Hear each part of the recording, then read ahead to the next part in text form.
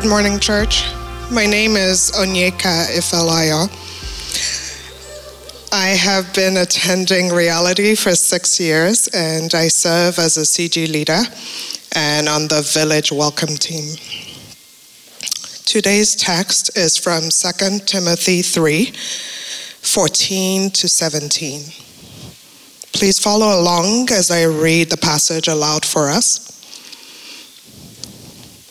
But as for you, continue in what you have learned and have become convinced of, because you know those from whom you learned it, and how from infancy you have known the Holy Scriptures, which are able to make you wise for salvation through faith in Christ Jesus.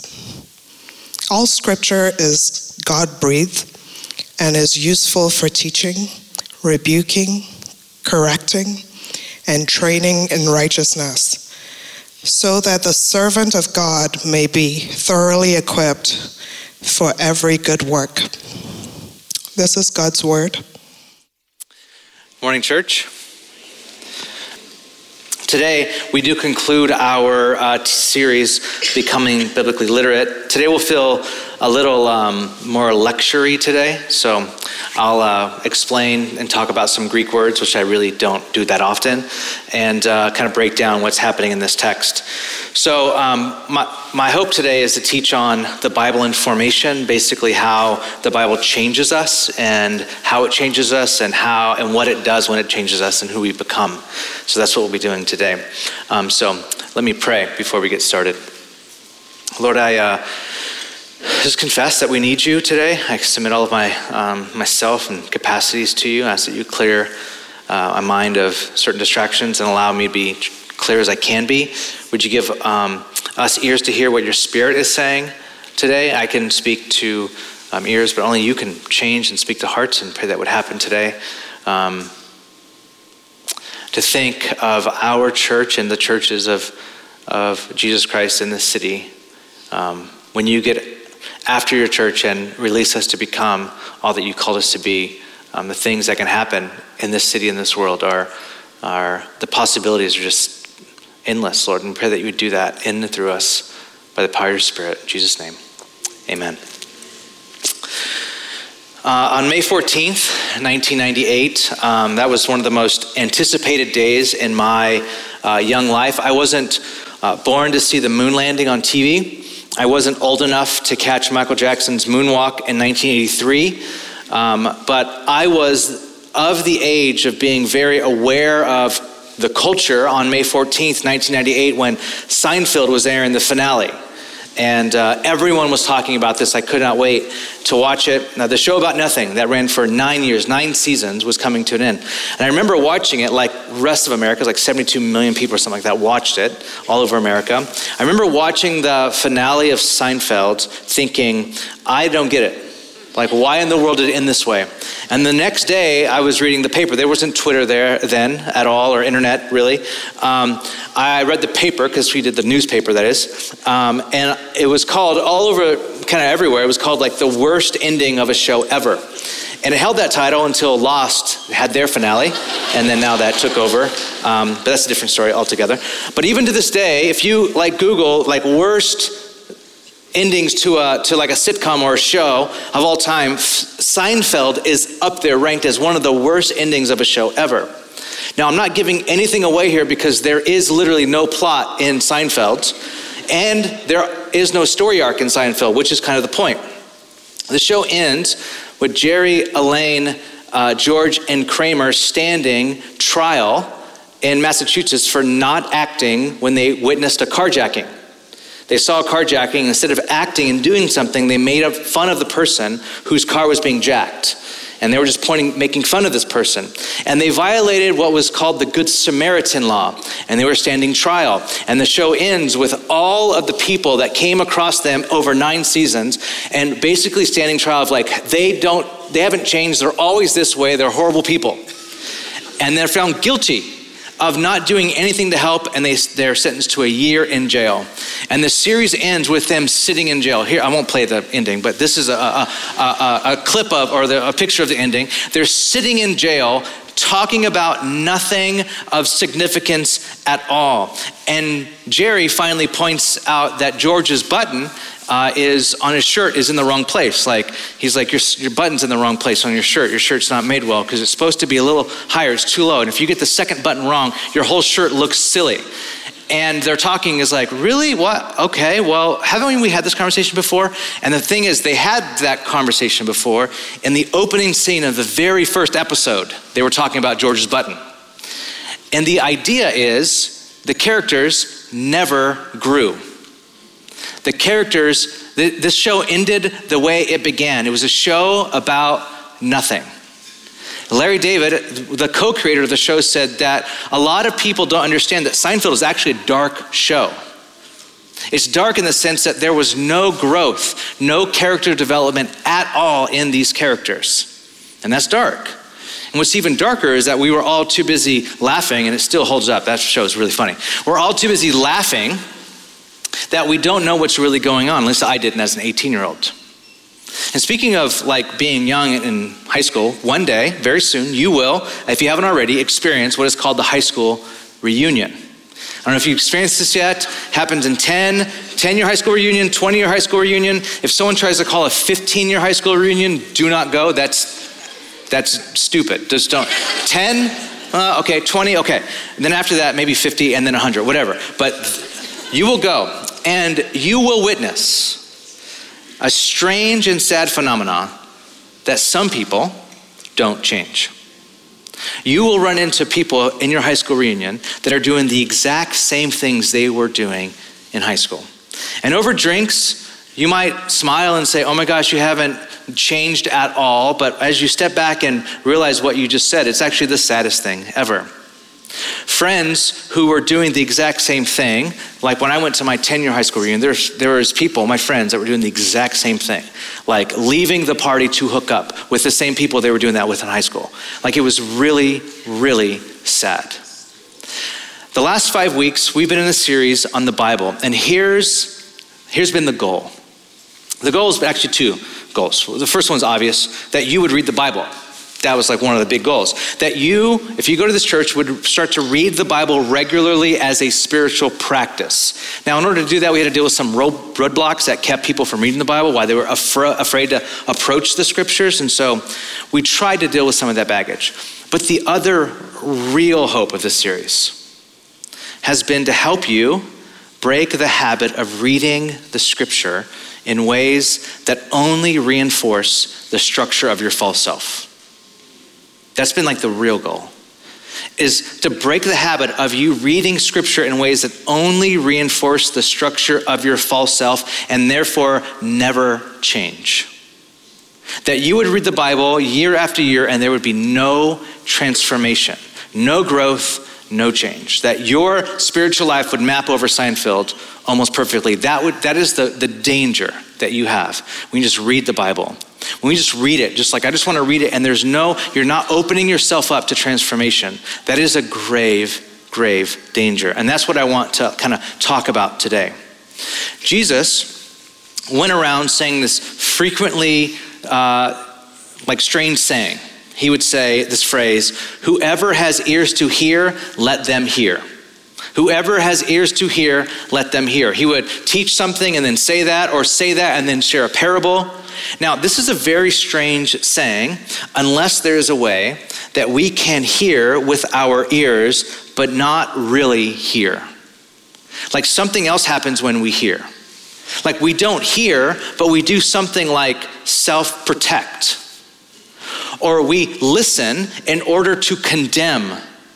Like to use the words we hear in ways that we can judge or accuse or criticize and attack.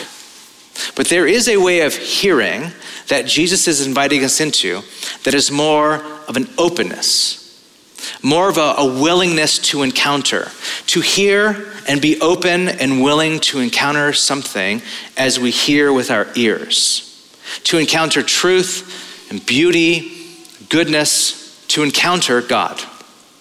So a hearing that assumes a certain kind of posture.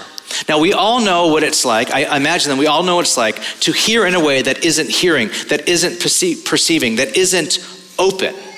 It's like when you get into a really heated argument with a friend or a significant other, especially a significant other, because there's something about those arguments that are especially heated. And you know you're right because you probably are, right? And you're mounting your defense. You're like, you have your argument. It's like tight, it's buttoned down. You're trying to like show them that you are right. And the person that you're arguing with says something in the middle of the argument that's funny. Or says or does something cute. And it strikes you as funny or it strikes you as cute. And then you are faced with this moment. You are confronted with the choice. Are you going to open yourself up to this humor? Are you going to open yourself up to this cuteness?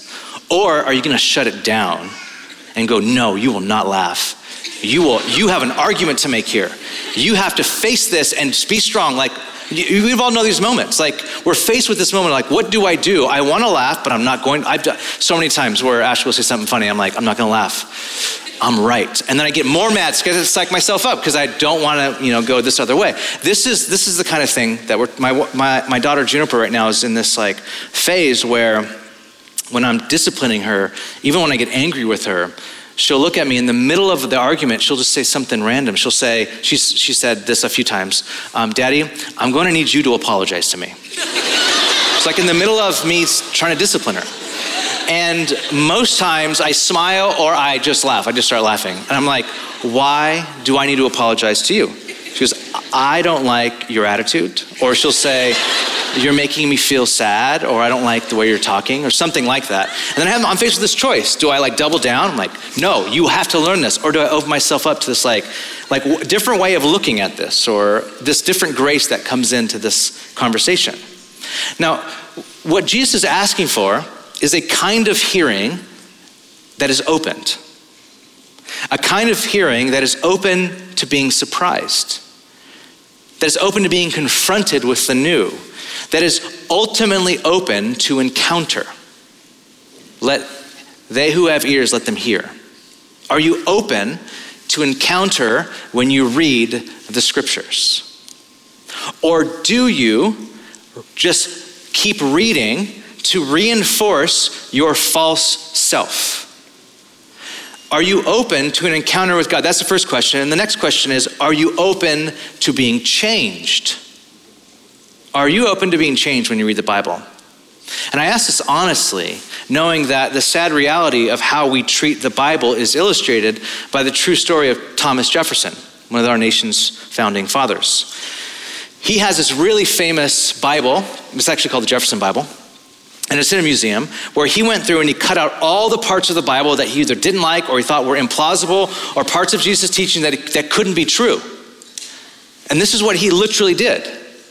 And what was left was a Bible that looked a lot like him.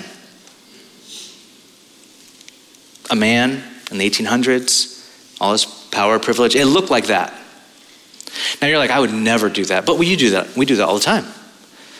If you're not open to reading and open to being changed by the scriptures, a lot of times we'll read with going, that's what's wrong with the Bible. And we're reading with those ears instead of reading with ears that are open to being changed. Now, if you are open to it, if you're really open to encounter and change and transformation when you study and read the scriptures, if you're open, here's how the scriptures change us.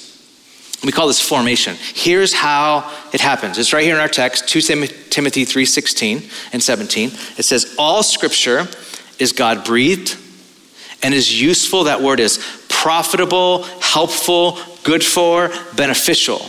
The scriptures are God-breathed and are useful for teaching, rebuking. We'll have to do some work with that word because you're like, what? I don't like that word.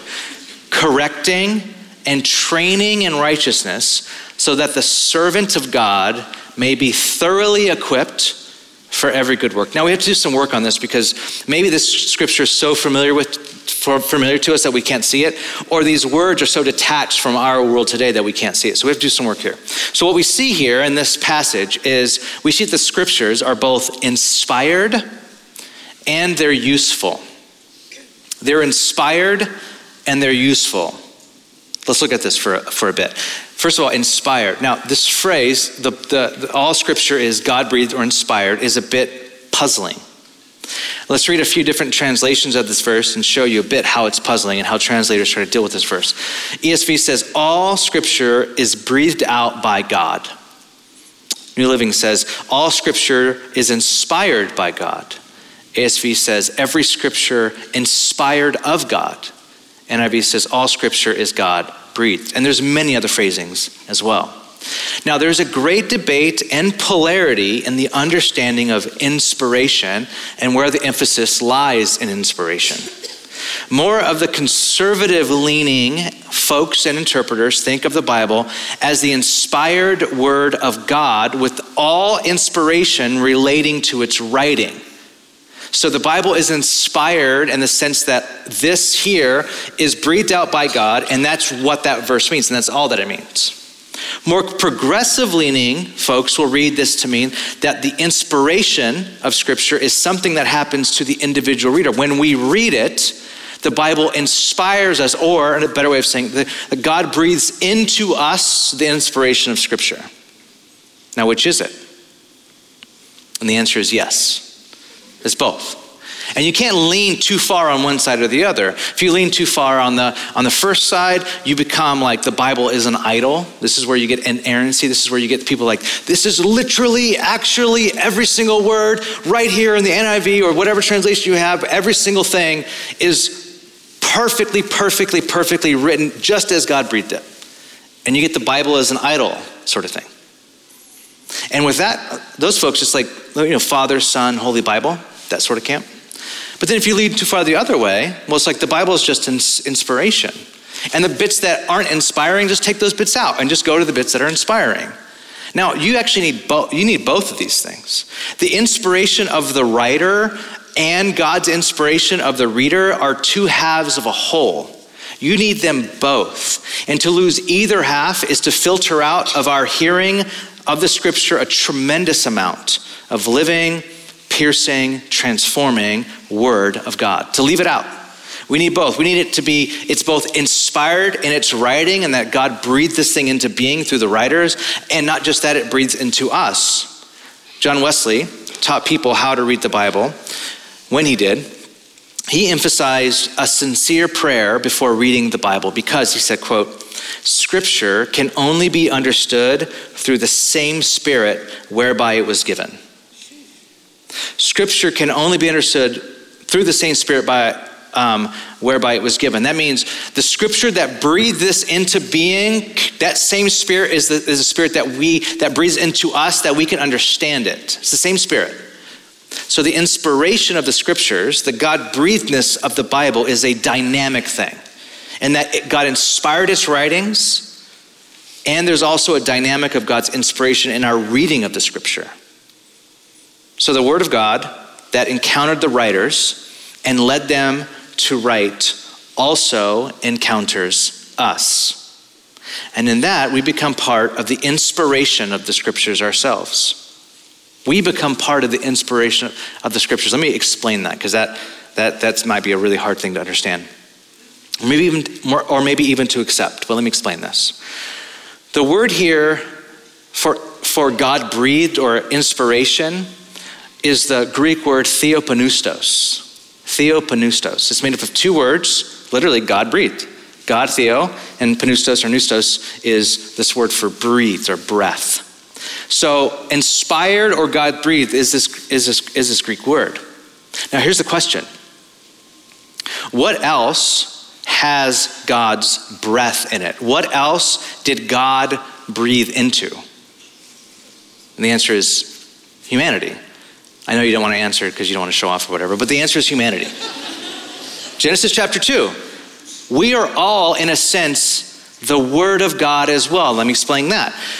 As in something that God has spoke forth, like he said, let us make man and women in our image. Let us make mankind in our image and our likeness. So he speaks us forth, like he says, let there be light. It's God's word that speaks that forth. In the same way, he speaks us into existence. And not just that, it says that God breathed into us and we became living beings. God breathed.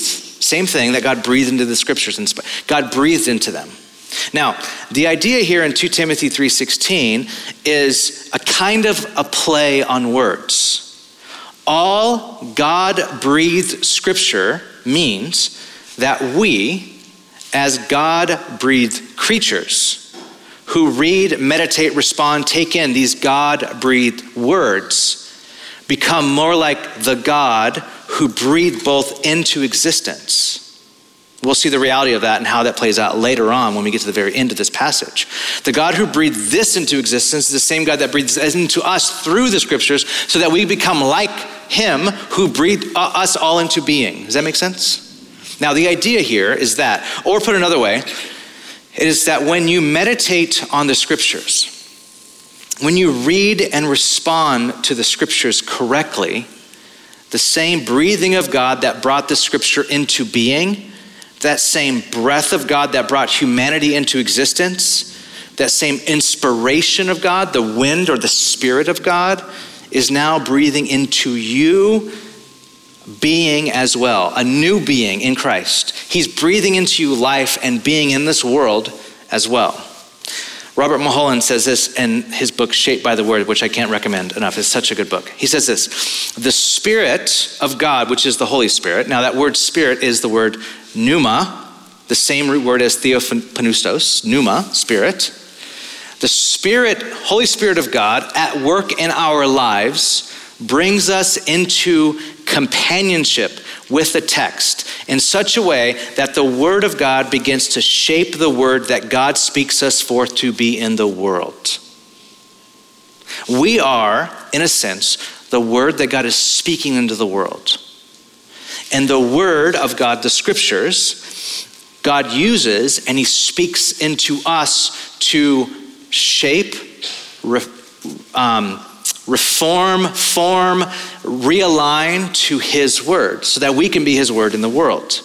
And when this happens, when the scriptures become inspired in this dynamic dual mode, when it becomes the place where we are open to encounter the living, creative, and piercing word of God, then Paul tells us 4 things open up to us.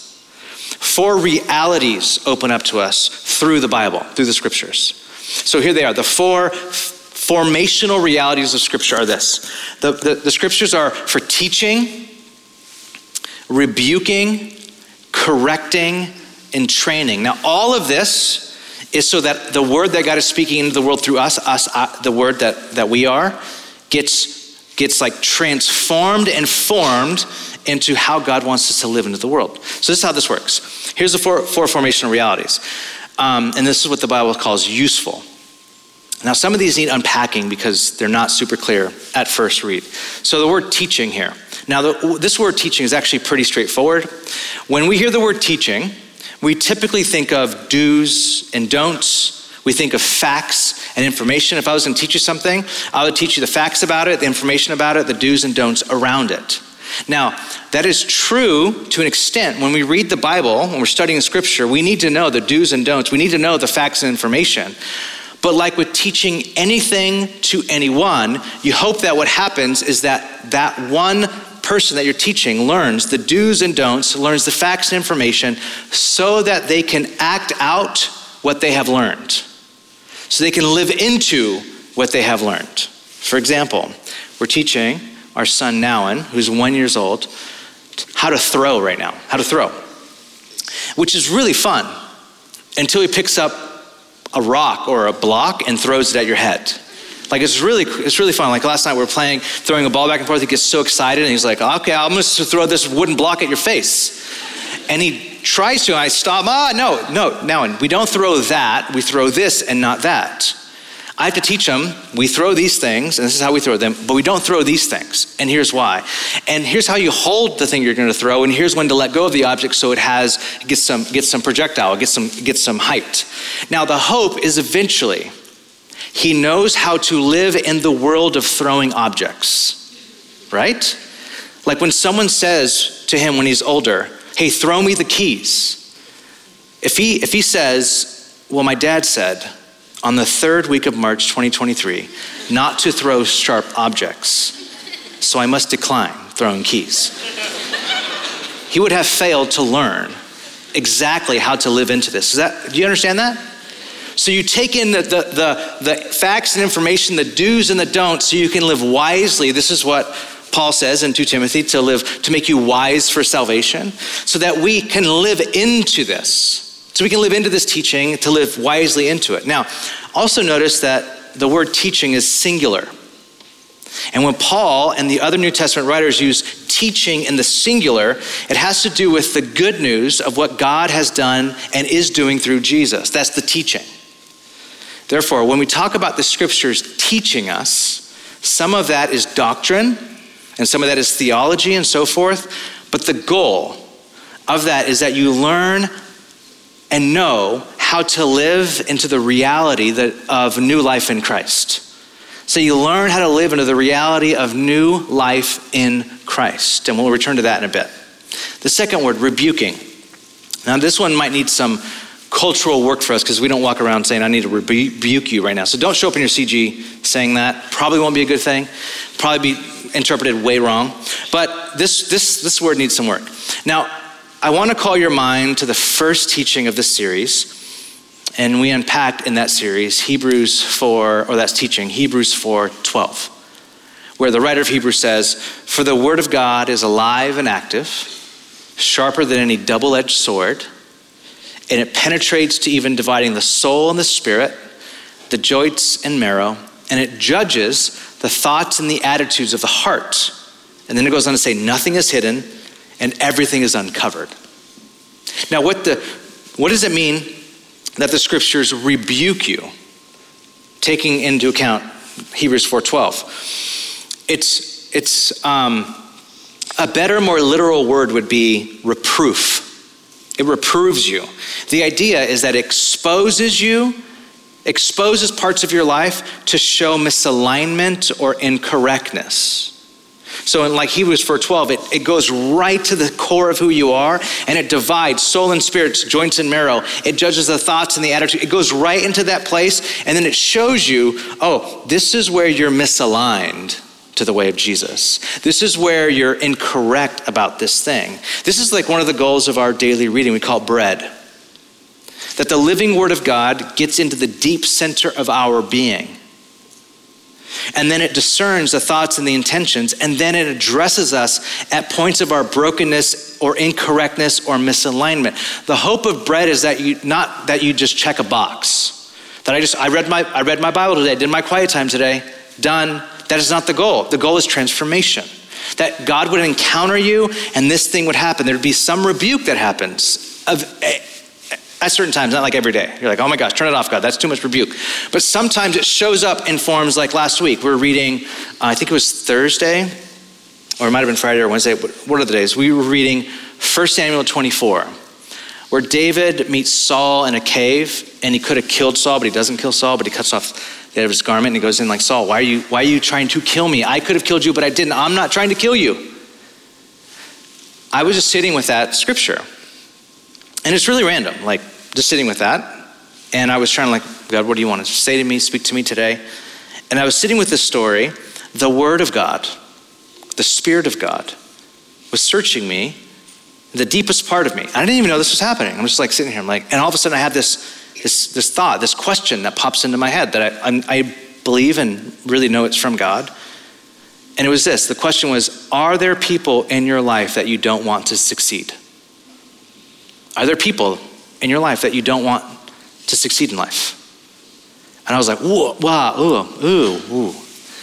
That one's not going to my journal for the future, because when I die, they're going to read this. No, I was like, I had to sit with this one. And I was like, yeah, actually there are people that I don't want to succeed. And I don't like that part of me. And this was the opening and exposing misalignment. See this misalignment right here? This is not good, because the end of this turns into bitterness, resentment, and you're like cheering for their destruction. That's not good. So this is where the word gets right in there, shows me the gap. I confess it. I ask God to heal me. Then I journal some stuff. Now the next one is correcting. So I'll follow up with that example in a second. But Again, the word correcting here is not the best translation we have. The word here means to bring something into alignment, or something that was crooked to make it straight, or to bring it into wholeness, restored into proper condition. So you can see why this follows rebuke. When the thing is exposed and open, and like, look at this misalignment, correction comes in like, okay, now let's correct this misalignment and line it up to the way of Jesus. So the Word of God teaches us a whole new way of being in the reality of Christ, is teaching. And then it brings to light those things that are inconsistent with teaching. And then here, the Word allows for alignment and wholeness and restoration. This is what it means by correction. It gives us the opportunity to obey, to partner with God through obedience, to partner with God for obedience, to be the channel in which God brings us into formation, into his likeness. And so for me, I'm sitting there, I'm like, I can just say no. I can say no. There's no one I want to fail in my life or not succeed in my life. No, that'd be lying, and I wouldn't open myself up. I could just say, yeah, there is, but we all want that. Everybody I know wants the same thing. They don't want this person to succeed. Or I can open myself up and say, yes, there is. Here they are. And how do I bring myself into correction, into alignment? This is what correction means. And this usually happens through confession. And most importantly, it happens, and this is the hard part, this happens with an agreement that God's way of being is better for my soul and my life and for the world. Because sometimes we read something, we're like, well, I just don't agree that God's way is better. And so therefore we're not transformed, because we're like, I think I should cut this part of the Bible out because I don't really like it. But when we come to the scripture that really confronts us, it shows us we have to be open to correction through the scripture. And then lastly, training. Now this word is just a loaded word in Greek. A loaded word in Greek. Paideia is the word in Greek. It's where we get the word pedagogy. And it's a really important, loaded word in the Greco-Roman world. Every student went through training in the Greco-Roman world. What this meant was that a young person was nurtured and then educated and trained and disciplined and guided and instructed in all forms, mind, body, and spirit. A young person would go to a gymnasium where they were trained in their mind and their body and their spirit.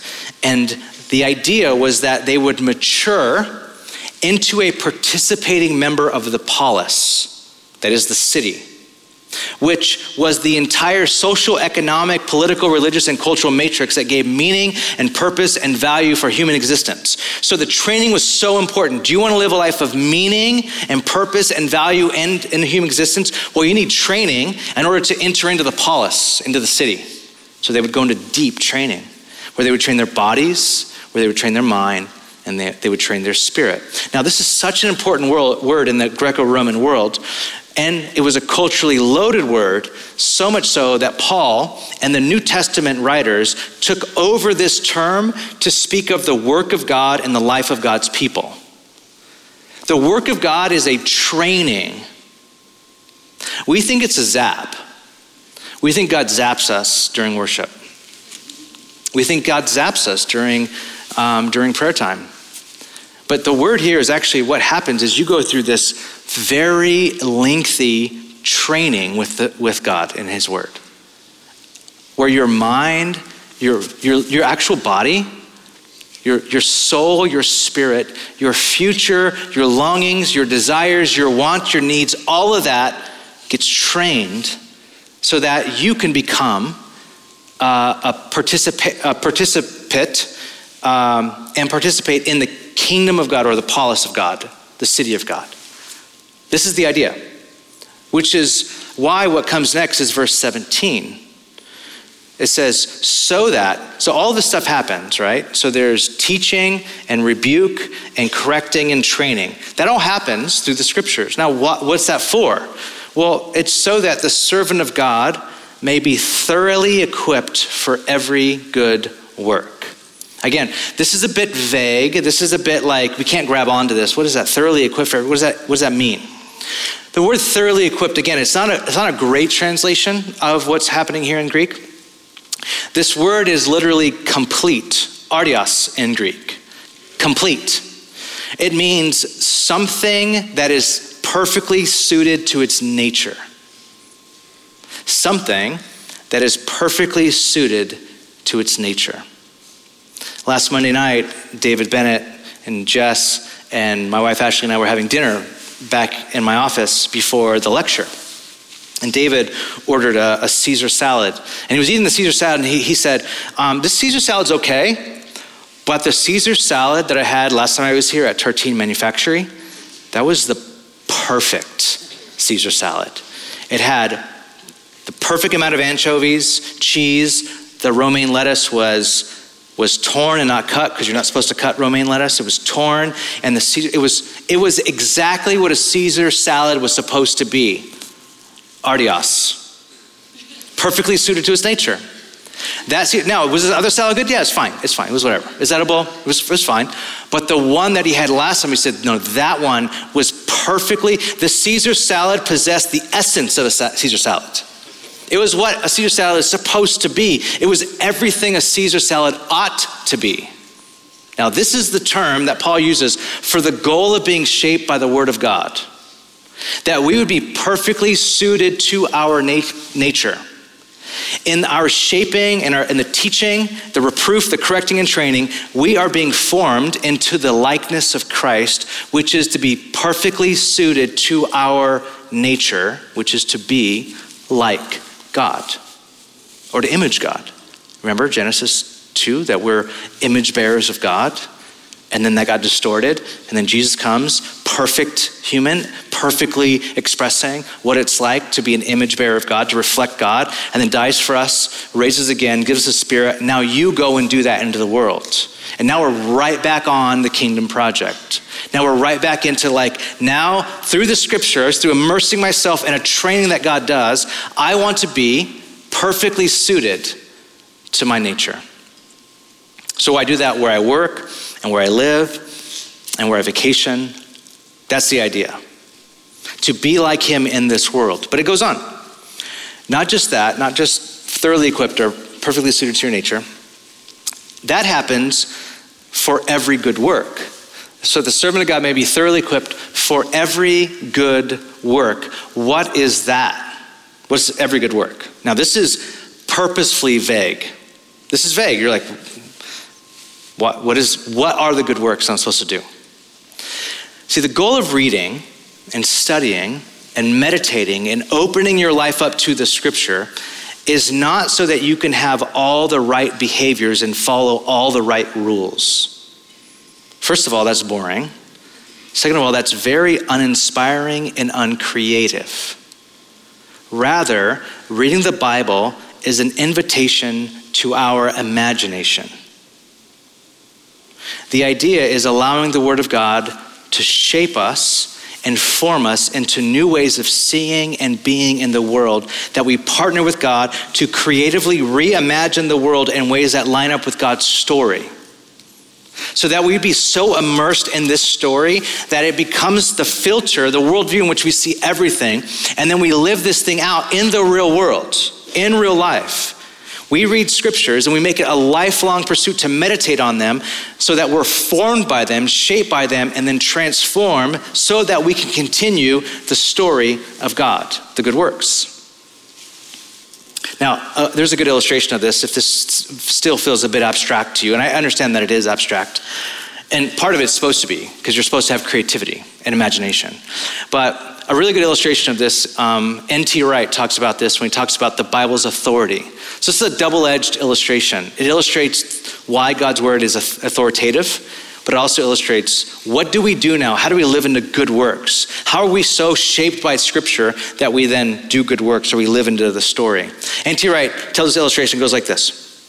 Imagine we have recovered a lost Shakespeare 5-act play. And we have act 1, 2, 3, and 5, but we don't have act 4. We know how the story starts, how it builds, how it culminates, and how it resolves. But we don't have that very important Act 4 to show us the consequences of how Act 3 plays out, how the tension of it gets heightened by the hopes and the fears caused by Act 3. What do we do with that? And let's say that we want to stage this play. How do we stage this play that we don't have the fourth act for? And he says one option is you can write Act 4. You can just write it. But that might feel a little inappropriate since Shakespeare himself didn't write it. It would commit Shakespeare to things he never said or wrote. What might be a better option is to give the key parts to highly trained, sensitive, and experienced Shakespearean actors who would immerse themselves in the first 3 acts and the 5th act, immerse themselves in the language and the culture of Shakespeare and his time, and then they would be asked to work out the 4th act themselves. Now, is the illustration landing at all? It should be landing. If not, let me explain a little further. Consider what might happen if we actually did this. What happened if this play, the Shakespearean play, plays out? The first 3 acts and the final act would undoubtedly be the authority for how the actors are to live in the play. Do you see now how the scripture is authoritative? It's the authority, it's the canon. You can't leave the canon. You stay in the canon. If you're acting this 4th act out, you have to stay consistent with Act 1, 2, 3, and how it's going to end in Act 5. And what would be required of these actors is to enter into the story as it stood and then try to move the story on to its written conclusion. So that it would require imagination, innovation, and consistency. Now, when N.T. Wright says, he says, I like to suggest that this is what we have with the story of God. We know where the story starts and how it starts. We know how the story builds Israel. We learn who God is and what God is trying to do in the world through Israel. We know how it culminates in Christ, the suffering servant, and then resurrection. We know the first bit about the church, called and empowered by the Spirit to be the people of God for the world. And then we know how it resolves in Revelation. But we're missing this very large bit from the early church to the new creation. We know how the church starts, but we're missing the consequences of how the church, empowered by the crucified and risen Jesus, plays out in San Francisco in 2023. And what we are tasked to do is to continue in the story well. To take up our part in the story, to move it along from what we inherited and do the best we can to move it forward toward its resolution. And now we're full circle to where we started. We are God's word spoken in the world. We are to be, this is exactly what Jesus left us here to do. We are to be the image of God in the world. The word of God through action spoken into the world. We are to learn our part, to learn the first 3 acts, to immerse ourselves in them and to know where it ends, and to immerse ourselves in it, to know the do's and the don'ts and the facts and the information so that we imbibe it, trained in it, so that we can live out of the story into the world. And this can only happen from the inside out. This can only happen by encountering God. This can only happen by opening up to him through the scriptures, by allowing him to change us. I won't get into method acting because that might be too much, but to literally, to immerse ourselves fully into it so that we can continue in this story, so that we can live out the story. And like we said at the very beginning,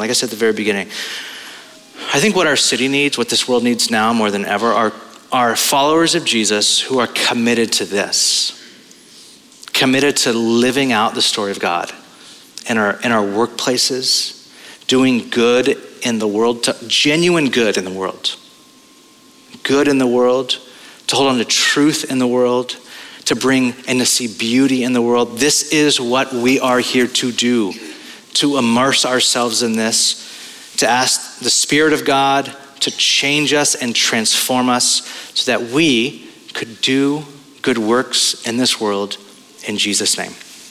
Would you stand with me as we pray?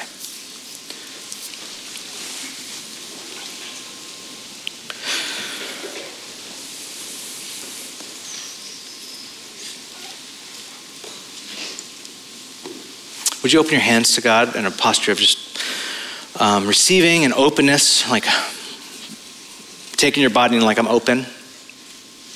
Lord, here we are. And we really want to be people. And I, as a pastor of this church, really want this for people. To people that are shaped by you and formed by you and then used in this world for good. That we would be suited to our nature as new creatures in Christ. Prepared, created for good works. To live out in San Francisco and beyond, God. And we ask for your anointing and your help. We need you to do this. We open ourselves. We can do what we can. We can open ourselves to you, but Lord, would you encounter us? Would you come and show yourself to us? Would you shape us and mold us by your word? May we be open to being taught, to being rebuked and reproved. Please, God, make us open to that, to be corrected and be trained. That we can just be your people in the world. Do that here in our community groups. Do that here as we commit ourselves to you on a Sunday. And I pray for those that feel discouraged because they're not where they want to be. This takes a long time. This takes a long time. Mature us, God. Grow us up. In Jesus' name, amen.